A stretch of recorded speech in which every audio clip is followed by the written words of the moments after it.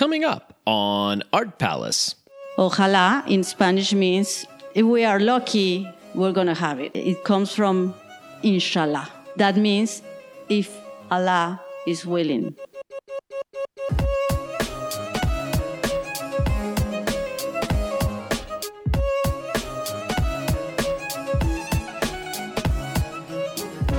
Welcome to Art Palace, produced by Cincinnati Art Museum. This is your host, Russell Eyrig.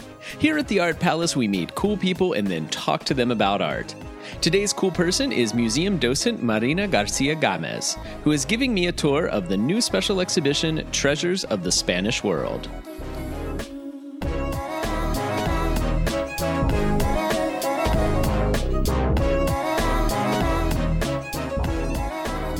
Before we get out into the galleries, I wanted to just sort of talk to you a little bit about some of the things you've done here at the museum and just give a little introduction to you. So maybe just start by letting us know who you are. Well, my name is Marina Garcia Gamez, and I love art. I have a degree in fine arts, and I also have a master's, and art is very important for me. How did you get interested in art? Well, someone told me about the opportunity to become a docent, and I came and I went through all the testing you guys do. It is pretty rigorous. Yes, and they said yes, and I said wow, and and it was a very nice experience because I had a reminder of many of the things that I studied during college. Because you have to go through a very rigorous training too. Mm-hmm. So I liked it very much. So when did you though become interested in art earlier? But why did you end up studying art in college? Well, first of all, it was like a struggle because my parents were very worried about me. They said I was going to have a lot of economical struggling. Right. They didn't want me to study that, but I was very stubborn. And the reason is because I was, and I still am, an idealistic person. Yeah. So I thought that, through like art, it's a very nice mean to make people aware of the reality and I at the time admire very much Siqueiros and Siqueiros was a muralist, a Mexican muralist. Okay. And he was a very strong man, and he used art to promote social justice. Wow. Yes, the same than Frida Kahlo's husband, Diego Rivera. Diego Rivera. Then there is another great muralist. In fact, they're called the three great Mexican muralists, and his name is Orozco, and his works are amazing too. Yeah. So, those were my role model. Yeah. And I pretty much, because I am a idealistic person, thought one could do a lot of things through art. Nice. That's why I got interested in art. Nice. So I wanted you to just tell us a little bit about how you came to start our Spanish tours here and how that kind of came about, and let people know about them, because I don't know they're very popular. Sometimes I don't know if we need more publicity. We do. You do? You've done. Yes, because we do. I feel like you've done an amazing job though of really starting that from scratch, and I've watched them grow to be very, very popular.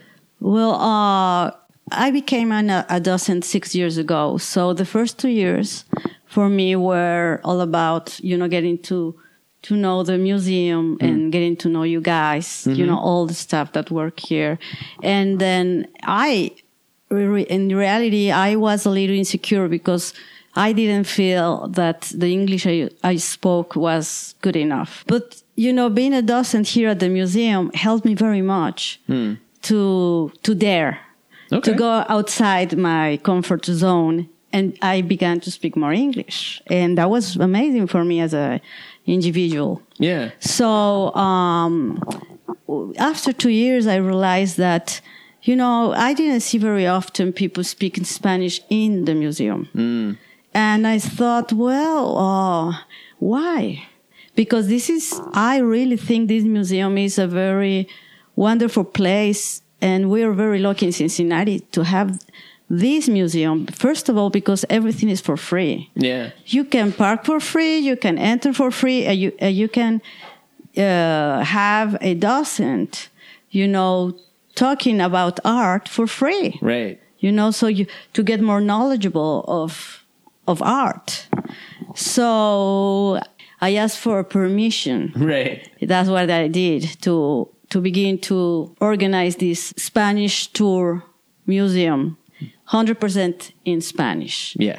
And, some people were really nice and they were willing to help, asking the right person, in the museum, within the museum. And they said yes. And I don't know exactly who said yes, but I was very happy because of that. Yeah. At the time, there was a very nice lady that worked here. Her name is Angelina. Yeah. And Angelina said, I will help you to make people aware of this tour within the museum. And she was amazing.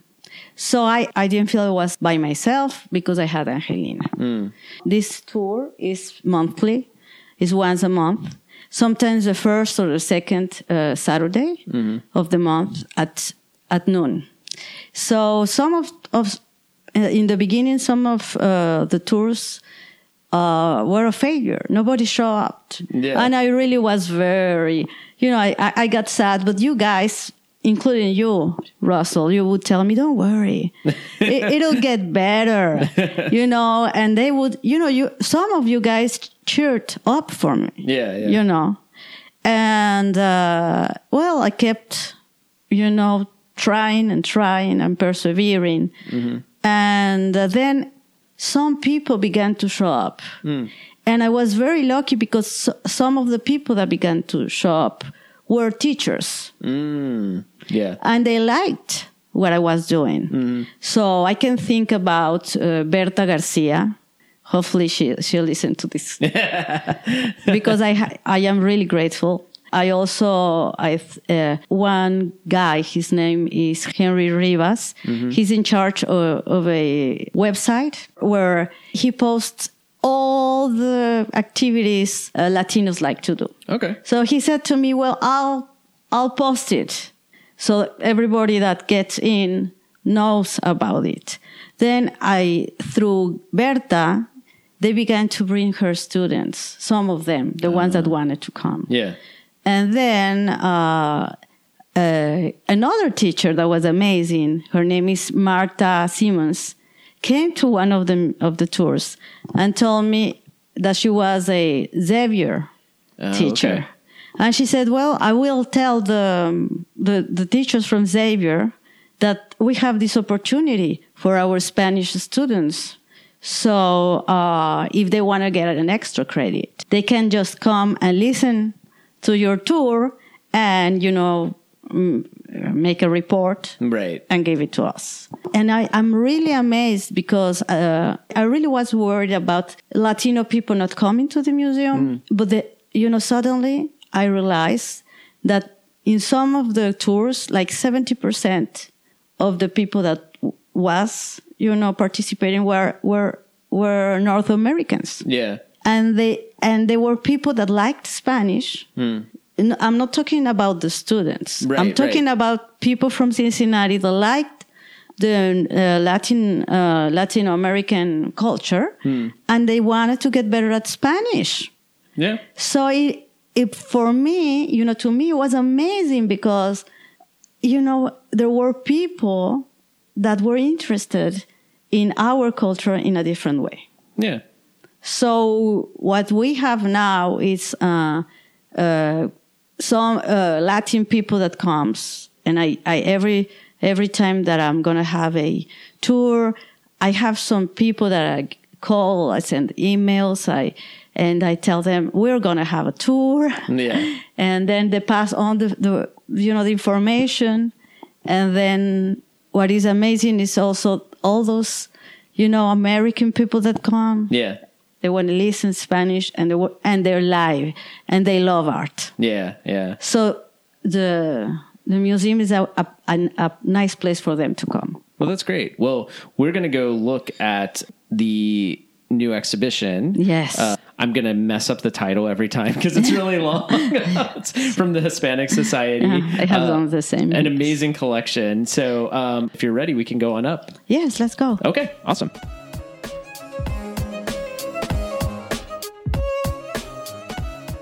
So we're actually in the exhibition right now. We're right at the beginning, and you wanted to talk a little bit about the labels in this exhibition. Yes, it was a really nice surprise to see that we have labels in English and Spanish. Yeah. It's a bilingual exposition, right? So it is incredible. Yeah, it was actually, I didn't know that was going to be the case either. And when I walked in, it was surprising because I don't think I've ever seen it, and there's been probably lots of times where it would have been nice to have bilingual labels for many shows, but this one, I guess, really makes sense too. Yes. So yeah, it was nice to see that. I'm sure it's a lot friendlier to a lot of people to be able to just read that. And in their own language. And well, it's because, this exhibition is the way it is organized. To me, it's really nice because it's chronologically. Yeah. The first gallery we can visit, it's about the Romans in Spain. Well, it wasn't called Spain at the time. It was called Hispania. Mm-hmm. Well, it was Latin, right? Yes. Whatever the Latin version of that yes, word is. Exactly. Yeah, yes. So we can see how the Roman art was developed in Spain, and it's Roman art. Yeah. Right? It's not... and it has characteristic of Roman art. And we even have a more ancient pieces that come from a culture before the Romans. Oh, wow. That's called the Bell Beaker culture. And it's related to Celtics. Yeah. So here, what is, I think, very important for the people that will be willing to come is to learn that the Spanish people, they come from many origins. They have DNA from the Celts, from the Roman, and then later on from the Moors or from the Muslims, and because they were there for 800 years, and the Jewish people, they were there for 1,000 years. So of course, because they were living together, there is a very intense interchange of cultures, and you can see that in the pieces of art. Yeah, that is fascinating. And these pieces, these first ones that are the kind of the first case you come to, these are really old. I mean, this one says 2800 BCE, possibly. So, yes. I mean, that's so old. So yes, and something else. They are very, very, very old, and they are in very good shape. Yeah. They're very well, how to say, when you take care of them. Conserved, yes. Yeah. So we are very lucky being able to see these kind of things in this museum. Yeah, that's great. Yes, and then, as I said, we have it's called La España de las Tres Culturas. It's the three cultures Spain. The ones that we have in this exhibition are amazing because you can see how the Muslims brought to Spain many techniques, many knowledge, like, for example, their math, their philosophy, of course, and the techniques they used, and there was a mixture of the European culture and the Muslim culture at this period of time. Yeah. Yes. Yeah. There's actually, when you mentioned that, if you look at some of these ceramic pieces, and I'm thinking about the Islamic pieces downstairs in the Near Eastern Gallery, and like when you go through there and some of that ceramics, it's like there's a lot of similarities. Actually, you can see in the sort of design, the styles. They use a lot of shapes that are. Those shapes are organic, and very geometrical shapes. Yeah. For example, here we have a mudéjar chest, and it has inlays of ivory. The work, the technique is amazing. Yeah. It's very delicate. And this kind of works come from the Muslim world. Well, let's move on. Yes, let's move on, because here in the next gallery, there is something that is amazing. And when I saw that, it was, how can I say it? It was, to me, it was, I cannot have even words to describe this. This is a baptismal fountain. Mm-hmm. So it was in a church.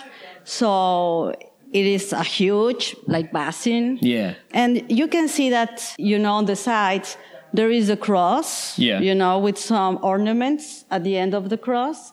And there is a Christogram. It's called a Christogram.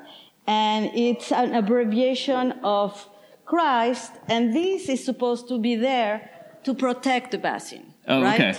So, but here, it is not very obvious. But this basin is from the time Muslim, Jewish people and Christians would live together. Oh. So there are, in the lower part of the Christogram, the hand of Fatima that is supposed to be the daughter of the prophet. And so we have represented in this baptismal basin 3 cultures and 3 religions, because this hand is also called the Hamsa hand and is used for protection in the Jewish culture. Oh, wow. So it is amazing to see how in this period of time they could, live together. Of course, it wasn't easy, or they had some problems sometimes. But one of the things that was amazing from the cultural point of view is how they exchange knowledge.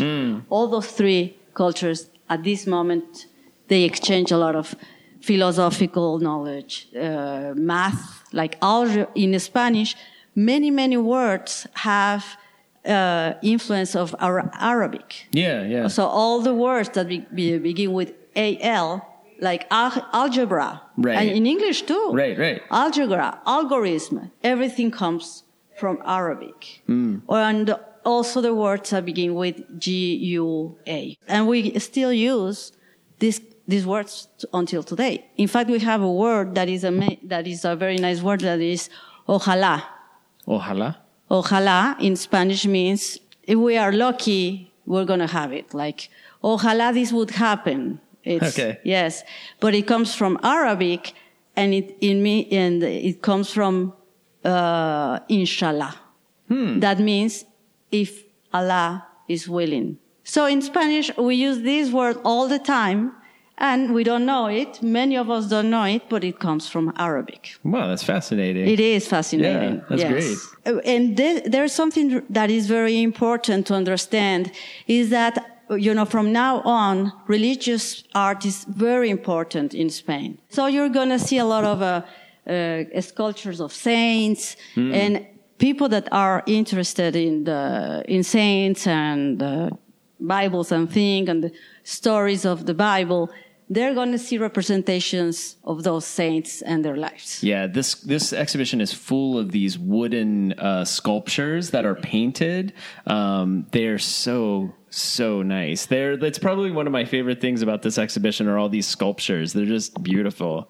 Yeah, and it's very familiar to the Latin American people, because when the people go to the church, that's what they see. Right. That's all the icons that you're going to see inside the churches. It's like entering a church. Yeah. And then we have this, it's a Bible that is a Jewish Bible. And it's written in Hebrew.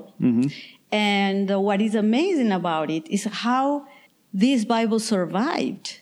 Because in 1492, the king and the queen asked all the Jewish people to leave Spain or to convert. Right. So, and this Bible was kept in a family that they had to leave, so they immigrate to Portugal. Oh, okay. Because in Portugal, they didn't ask yet for Jewish to live. Right. So they kept this for many years, and then this Bible was kept in secret for years and years until the Hispanic Society of America bought it. Oh, okay. Yes.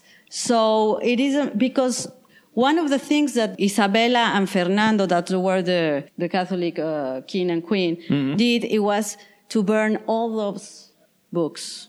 Oh, wow. Yes, they wanted to burn everything that was related to other religions that were not Catholicism. Yes. Wow.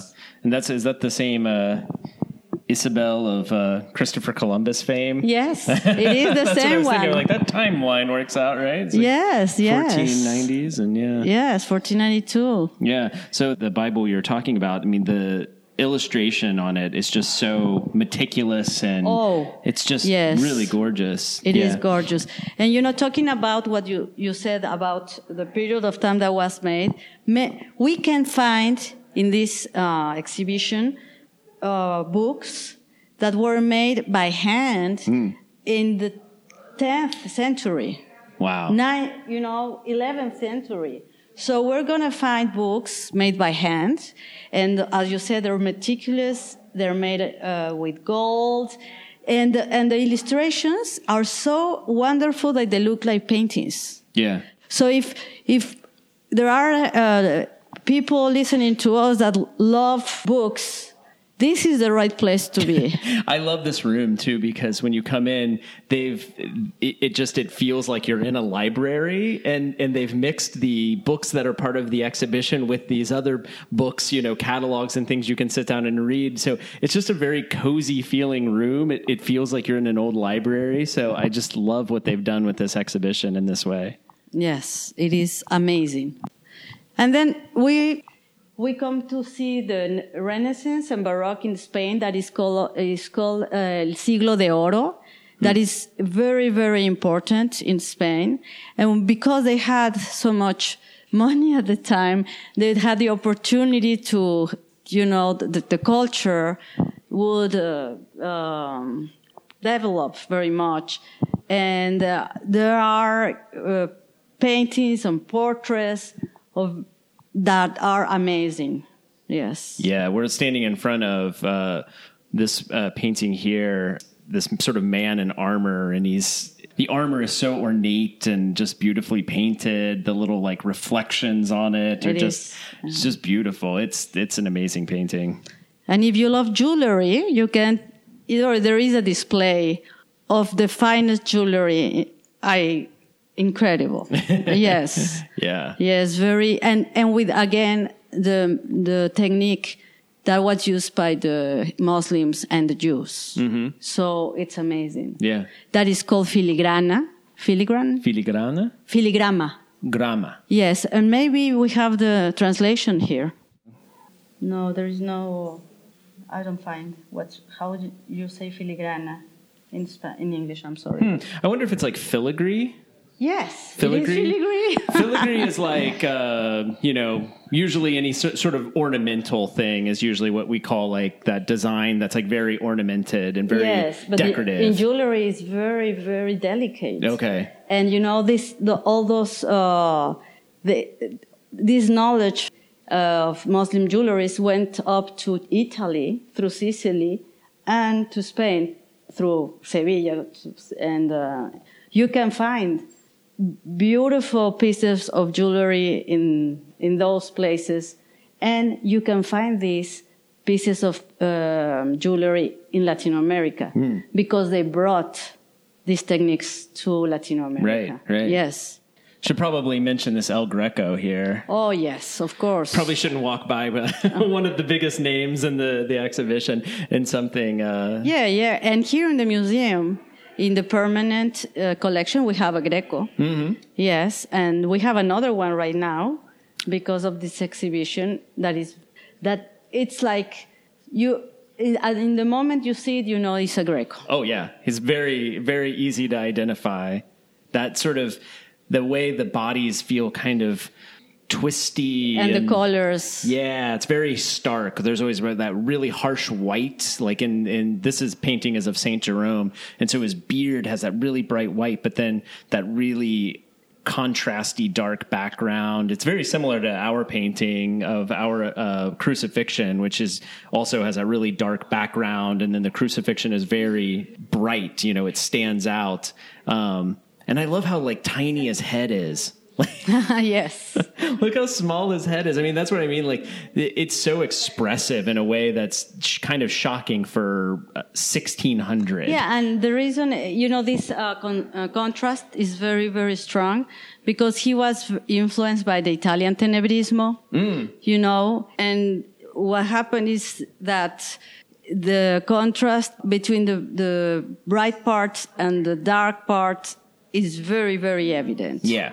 Well, and it makes it very dramatic feeling too. It makes it feel so dramatic when you have it that kind of contrast. But yeah, now that we're talking about it, I would love to see this painting with our El Greco next to it. But especially because St. Jerome is looking at a crucifix, and then it would be amazing to see the crucifixion next to it. I'm like, what a shame we couldn't do that. But they're two different collections. We didn't combine our collections in any way with this exhibition, and there was certainly more than enough to fill the space with. So, and one of the characteristics of the Spanish art and painting is this dramatization. Yeah, using those the contrast of the bright and the darkness, and especially during the Baroque. Yeah. Yes, and you can see this here in three of those of the paintings. Yeah. Yes. They do have that. A lot of them have that really stark contrast. So we should talk about this. Oh, yeah. Because it's a Velázquez, isn't it? Yes, I think both of these are Velázquez, aren't they? Both of them. Yeah, yes, they are. Yeah. Yes. And many of us have seen, we have a Velázquez here in the museum. Yeah, we have too. one that I think is attributed to the studio of Velázquez. So that's one of those, I'm not sure.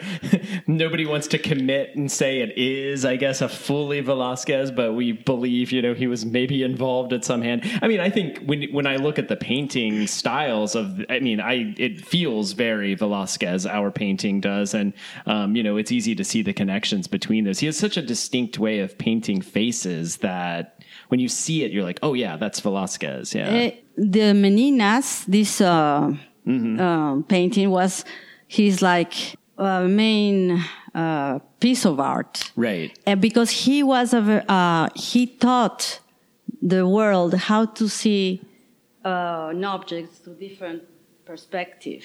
So that's why he's so important in the history of art. Yeah. So, here in those paintings, we cannot see that, but we can see that he's a master he knows what he's doing. This man that we are seeing, he's a very important man because, of course, they had to pay for the painting and just very, important people or the church could pay for Velázquez. Right. But this one is, I think, his granddaughter or something like that. I feel like they said they weren't exactly sure who it was, but they have probably some theories. I think that's a guess. Yes, it says portrait of a little girl, but it's so nice. It is really nice. Yeah, it says they continue to puzzle over whom it represents. So I don't know for sure, but it's funny because this painting over here is so big, but I'm so much more drawn to this painting, and I think it captures such character in her face, but then I also love how the body is so brushy, and you have these different levels of finish on the painting. It's a much more interesting painting to me. Well, it's really nice. It's really beautiful, yeah. And here it's where we are going to find the map of Americo Vespuccio. I think it's his. Yeah, this is the nephew of Amerigo Vespucci. Yeah. And,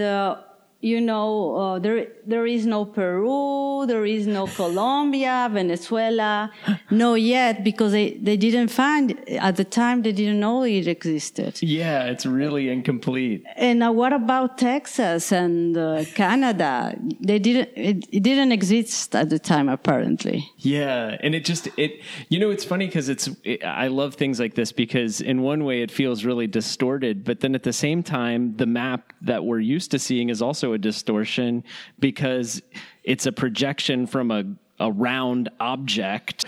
It's not really totally accurate either. When we see any flat representation of the Earth has always got some kind of distortion on it.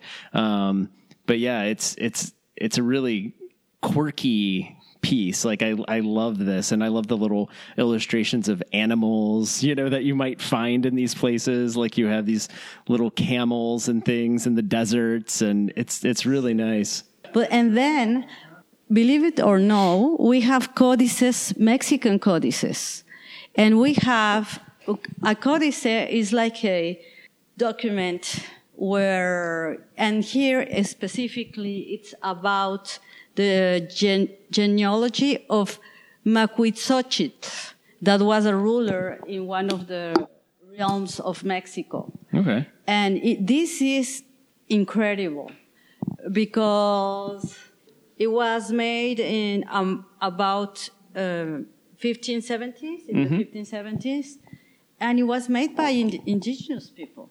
Yeah. So it's just a sort of parchment paper. I love you can see the stitching that's like holding the paper together in places. Yes. It's so crazy. And what is amazing is that we still can see this. Yeah.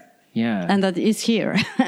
That's amazing. Yeah. I love these. And for example, here we have pieces from all the Americas. We have things from Colombia, from Peru, from Mexico. And for here, there is a piece of ceramics that was made in Puebla, that is a city in Mexico. But it's amazing because we have to remember that the Spanish had territories in all the world, in the Americas and in Asia too. Yeah. So in this piece, we can see Asian influence, Chinese influence, and we can see the technique of the Muslims. Mm-hmm. And also, there are few things that tell us it's not from Spain, that it is from the Americas, from Mexico. Interesting, yeah. So there is like a mixture of cultures here in just one piece. So right now we are in 1660. Yeah. So it has been quite a bit of years that have passed. And here, in one piece, we have all the knowledge all together. Yeah, yeah. Yes. And here, we can see a map of Texas when Texas was not, it was the United States yet. They are some of the cities that exist Today. In the United States. In the United States. Yeah. I mean, there was large portions of the United States that used to be part of Mexico. And we have a few maps of, for example, the Mexico City here. When the city was very small, of course. And this is from 1776. And when I think that Mexico City right now has 23 million of people, and I see this and I see this is the origins of Mexico City. And in Mexico, there is still this downtown place. Yeah. And at the time, the city of Mexico was called the city of chateaus or palaces because there were a lot of them. But right now you cannot say that anymore. No more palaces. No palaces anymore. And this is a view of we call it it's called the Zócalo where there is the presidential palace, and then the main church of the Mexico City, the Cathedral of Mexico City. And what is called the Zócalo has changed so many times. Yeah. And this is one of the first ones. So if there are some Mexicans that would like to come and see this, they would be surprised. Well, I was blown away by this piece right next to it, which is sort of the same view of the same plaza, but it's all in cut paper. And it is incredible because it is every single little detail of this. It looks like it has this beautiful lace around it, but everything is just cut paper.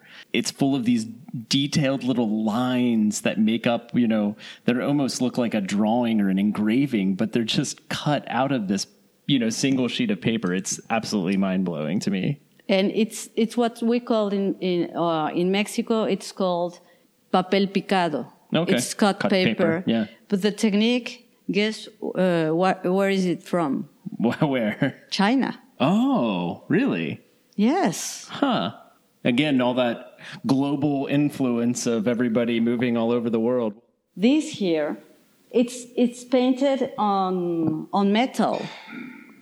So the reason they did that is because if you see this painting, I'm sorry we didn't say that this was Saint Michael striking down the rebellious angels. And this is all on copper. And the reason they use the copper is because the copper reflects more the light.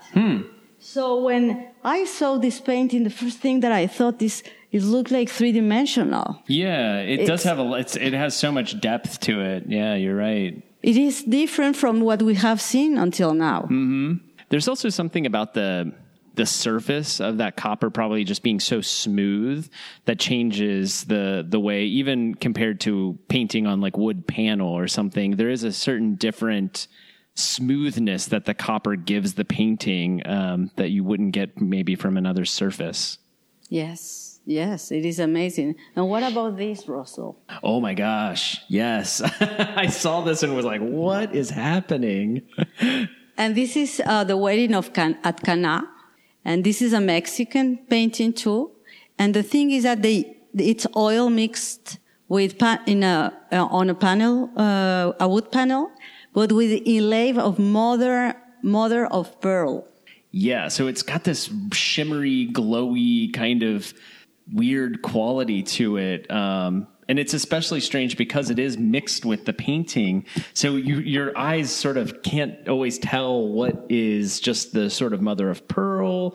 If it's like something bright that comes. Yeah. Yes, it is very peculiar. Yeah, it's really eye-catching when you come around and you see this. It really pulled me in. And there's something about things with mother of pearl that could come off as sort of, like kitschy or souvenir art or something you might buy. But this is so much stranger than that I'm really into it. And I think it is the way it mixes the two techniques so well. It's just really strange. And the way like those reflective bits are making up, both the architecture, the sort of shiny plates in the background. It's like it's used very well.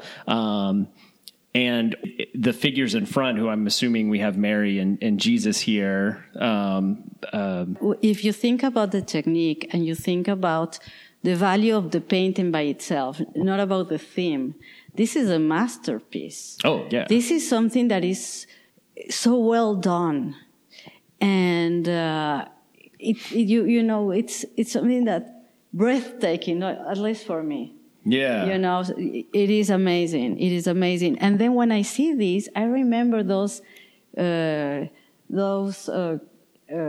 pieces that we saw that they had a Muslim influence with inlaid. Mm-hmm. So why did they choose to do that? It's because they already saw this kind of things. So there is an influence, even though this was made in Mexico in 1696. Yeah, but that sort of technique might still be sort of making its way all the way through Spain. And in China, they have this technique too. Yeah. There is an influence from Asia to Europe, and then from the Muslim world to Europe. Yeah. And then all this knowledge came to the Americas. And that's something that sometimes we don't think about it. So when we think, this is from Spain. Right. Okay, yes, it is from Spain, but I mean, I think even this show has such a big scope and big scale of being both Spain and Latin America. But even then, what you're saying is it brings in even wider and huger influences from all over. Yeah. Yes. Well, do you want to go over to the last part of the exhibition? If you want to. Yeah, let's just quickly try to run over there because I don't want people to miss it either.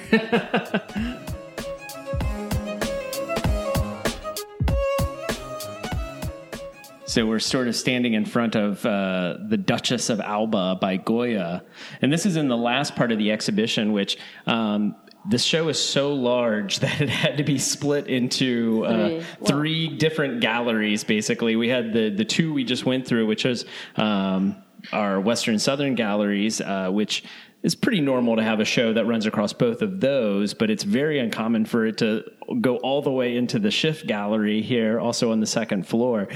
So definitely don't want to miss this part of the exhibition because it is got some of the really nice highlights, and this is sort of the latest work in the exhibition too. So we're getting into the 19th century almost here with this painting. This is from 1797, so just at the end of the 18th century. You know, Goya was one of the greatest, and his technique is amazing. And apparently this woman, Duchess of Alba, was his life crush. Yeah. He had a crush.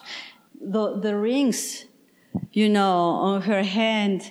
One of the rings says Goya. Yeah. So apparently the Duchess never saw this painting. Oh, really? Yes. You know, I don't know if she would have been very happy seeing herself with a Goya ring. Yeah, it's almost like he's sort of marrying her in a way. And then her finger, if you follow that finger, she's pointing at the sand where it says at her feet, Solo Goya. Exactly. Just Goya, the greatest, right? You know, like seeing a Goya, he's a master of painting, and looking at the embroidery in the clothes of this woman, the way he uses the brush and the spatula, and the way he puts the gold on the top of the black, and the expression of this woman is amazing. Yeah, and you can see all these detailed things with the background that is almost like a dream. It's very impressionistic, which is a word. It's kind of not fair to use because that hadn't happened yet, you know, but that's how advanced he is, that it's hard not to think of it. And I feel like this is one of those paintings you also really need to come see in person because, well, the images that you'll see of it when it's reproduced are fine. It's a nice painting, but you miss that difference of technique when you don't see it in person, because like you're saying, from a distance, you know, it feels very both accurate in the way that things are rendered, and you know, you're talking about the fabric, the way you can see through the transparency of the materials. But then when you get up close, it's paint, you know, and he's letting you see that it's paint in a way that is really modern for, you know, for the time. Yeah. For the time. People weren't doing things like that for another 100 years almost, you know. When I look at her sleeve, it reminds me of the kind of brushstrokes you're going to see in our Van Gogh painting in about 100 years from now, right? You're going to see in like the 1890s, you're going to see this again, but all over. And here is where, you know, somebody's kind of starting that, and it's crazy. Even this background here, that you were talking about, feels sort of dreamy. It reminds me of foggy. Yeah, it reminds me of our the painting by a Cincinnati artist in the Cincinnati wing by Twachtman. That's called Springtime, I think, that he painted in France. But it's this very hazy, impressionistic landscape that again would be happening over 100 years in the future. Yes. So it was just like, that's how ahead of his time he was, you know. He's just he's the best. Yes, no. And then we have these that you could say it's like a mundane theme. Okay. Yeah. And we have the world of Goya in his printings. Yeah. You know, where he was ironical, and he was very critical of the society at the time. No, he's known as a master of printing, you know, and he was very, very brave, because he would make evident injustices when it was a time he couldn't have done that. You know, it's the censor was, and sometimes like, and when you look at them, it's something like here it's a bull attacked by dogs. But if you think in another way, like in a political way, you know, the bull is the symbol is symbolic for Spain. Right. It represents Spain. And who are the dogs? Right. What's happening at the time in Spain that, because those are not like nice dogs. Right. They are like hunting dogs. They are very violent dogs. So what is going on here? Yeah. He's telling us what is going on in Spain right now. Yeah. And also, there's sort of these people watching in the background, and it's like, are they setting this up? Or, what is their role in this? I think that's also part of that kind of social critique you're also sort of hinting at there. Yeah. Yes. And, we have 1, 2, 3, 4, 5 of them. Mm-hmm. But each one, you can spend a pretty amount of time looking at them and, and thinking, what is the meaning? What is the underline of each one of them? Yeah. Yes. Yeah. And he's unafraid of making sort of these scenes that can become grotesque or, sometimes sort of really silly. I mean, this one is one of my favorites.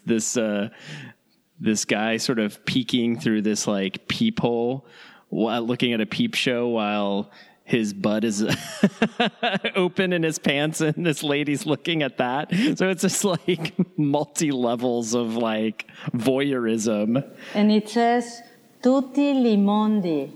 Tutti li mondi, it means all the world. Right. All the world. So so tutti li mondi.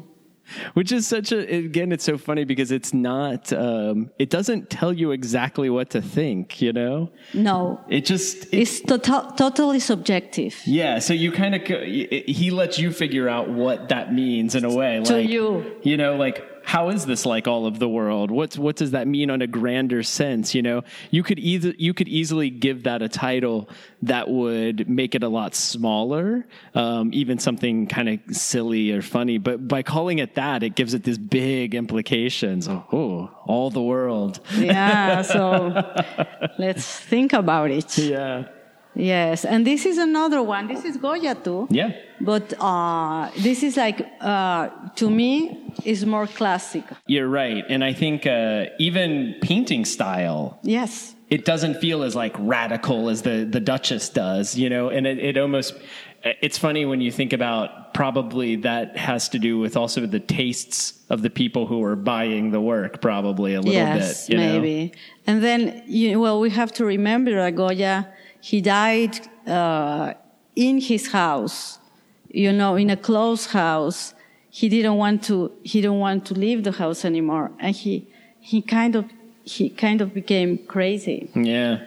With his so it's very interesting to relate what we're seeing. The period of time we should have seen that too, and then here we are in like a more modern. Mm-hmm.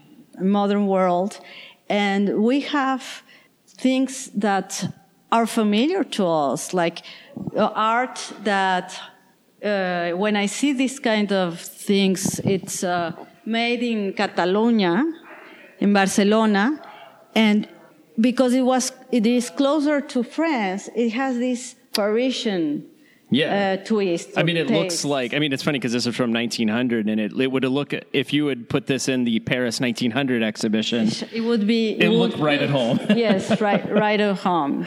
Yes, that's exactly. Yeah, the French influence on it is it looks like a piece by Toulouse-Lautrec or something. Yeah, something like that. Mm-hmm.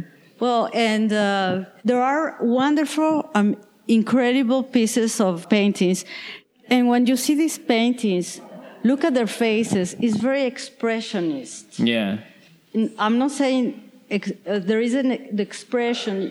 Normally the Spanish painting, not all of it, of course, but from this time also, their faces, their expression is very strong. Right. And we have this painting that is a portrait of a family of the gypsy bullfighter. Yeah, these paintings have like some really unusual colors. I feel like the greens in them are just so intense. And it's got a sort of unusual palette, but that's what I'm sort of most attracted to. There's also something I love about this painting is how everybody really, it feels like an individual portrait of almost every person. Yes. You know, like they really, each person you can look at and get a real story for them. Just like, what's going on? You know, they're all such characters. Yes. Well, it's supposedly the women had a very important place in the family. So you can see this woman seated just in the middle, you know, reinforcing this idea that she is the one that rules. That's true. That's great. I mean, that is a total reversal of maybe some other kinds of family portraits you might see where you would have the strong man in this sort of patriarchal way. And here we have this older woman who's the matriarch of the family, who is the center of it. And she's sort of seated with a lot of authority. It's like a throne. And I love the way he's so great at painting the highlights on the rings and things and the little reflections. And this was painted by Ignacio Zuluaga y Zabaleta. That is supposed to be one of the, important painters at the time. Yeah, right. I'm glad you handled that name because I was looking at it and I was like, it's like. And then what we have here that is amazing. Oh, these are so good. It's the painting from Sorolla that is known as one of the most important impressionists, or they call it paisajista too. That is related to landscapes of the time, and. When you see those paintings, you immediately understand why he's considered one of the greatest. Yeah. The way he uses the brush, the colors, you know, it is very difficult, you know, all those colors that are kind of grayish. It is very difficult not to spoil a painting using this kind of colors. Well, they're also, and he knows what he's doing. It's masterful because he's capturing the way moment. Sky is reflecting off of water, and you can still see sand through the water, but. You know, so he's capturing that murky brown, but with that blue on top of it. In that distinct way that light reflects off of water, in that way we recognize too. On the skin of the... Yeah. Because there are a boy and a girl, you know, playing on the water. So as Russell said, we can see the sand, but we know it's water on the top. Yeah. I don't know how we know it, but we know it. We know it because we know how light looks. Like we're used to seeing. It's like when you see those bright reflections on the skin. When you see that bright white in that little spot, you know that's wet. You know, like yes. Because if it was dry skin, it wouldn't reflect quite so brightly. Yes. So. It's that weird way that water reflects light, and he's capturing it. And it's not just the way water reflects light, it's the way water reflects light in the middle of the day, right? Like this is high noon. You can just kind of tell it's like right in the middle of the day because of the shades. Yeah, the shadows, and just the way that particular color, I feel like you see that when you're at the beach. If it was like an overcast day, we wouldn't be getting that kind of blue in that light in the reflection. So he's really capturing that really particular moment and the energy of the brush strokes. You know, it's what we think about Impressionism. We were just talking about this with the Goya of like, this is 100 years later, you know, but there it is again. But in his painting, it was in those little tiny moments, and here it's everywhere. Yes. It's everywhere all at once. So this is worth it to come and see. If you come and see just this, it's worth it. It's a great painting. Yes, it's a great. And the other one, the girl. Well, yeah. all of three. them. Yeah, there's several. There is three, but the one, there is one that is called After the Bath. Mm-hmm. It's a young girl. And she's dressing herself, but the transparency of the fabric is, I cannot even describe it. You have to look at it to understand how can this painter could have achieved this. Mm-hmm. It is a very, very difficult thing that he did. Well, I actually, when I talk about the painting in the Cincinnati wing, the First Communion by Elizabeth Nurse. Yes. It's a similar thing I like to talk about there that we have going on here, where we know this person is holding a white cloth up, right, to cover her up. Well, this cloth is wet. Right, yeah. But we know it's white. But look at all of the different colors in that white. There are blues, there are yellows, there are greens. Yeah. There are violets. It is, and we know it's white. Yes, you know it's a white fabric, but when you look at it, you can see how many, and that's what makes him great, right? Is that he was able to see those colors in there and know how that's working, because he knows that our brain knows that it's white, but he's able to see past what he knows and to see what he sees, and to see that, but actually the white is going to be reflecting some of the yellow of this other fabric that she's wearing. Plus it's going to be reflecting the sky, which is reflecting off of this and reflecting off of that. So it's all of those reflections that actually are full of color. And that's what makes it feel alive. Yes. Definitely there is movement. I feel the breeze. Oh, totally, yeah. Yes, I smell it too. I smell it is amazing. Yeah. I mean, there are certain paintings where it's like, I think all of these, like we were saying, like when you look at that water in the Sorolla we started looking at, it's impossible not to know how that water is moving, right? You've seen it. You've felt that. It's like you can feel the temperature of the water, right? Yes, when you look at that? Exactly. Yeah, exactly. Yeah. Yes. It's totally worth it. We really recommend for you guys to come. Totally. Well, thank you so much for walking me through this today. No, thank you for teaching me a lot. No, you taught me more.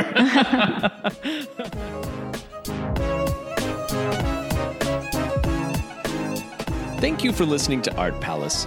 We hope you'll be inspired to come visit the Cincinnati Art Museum and have conversations about the art yourself.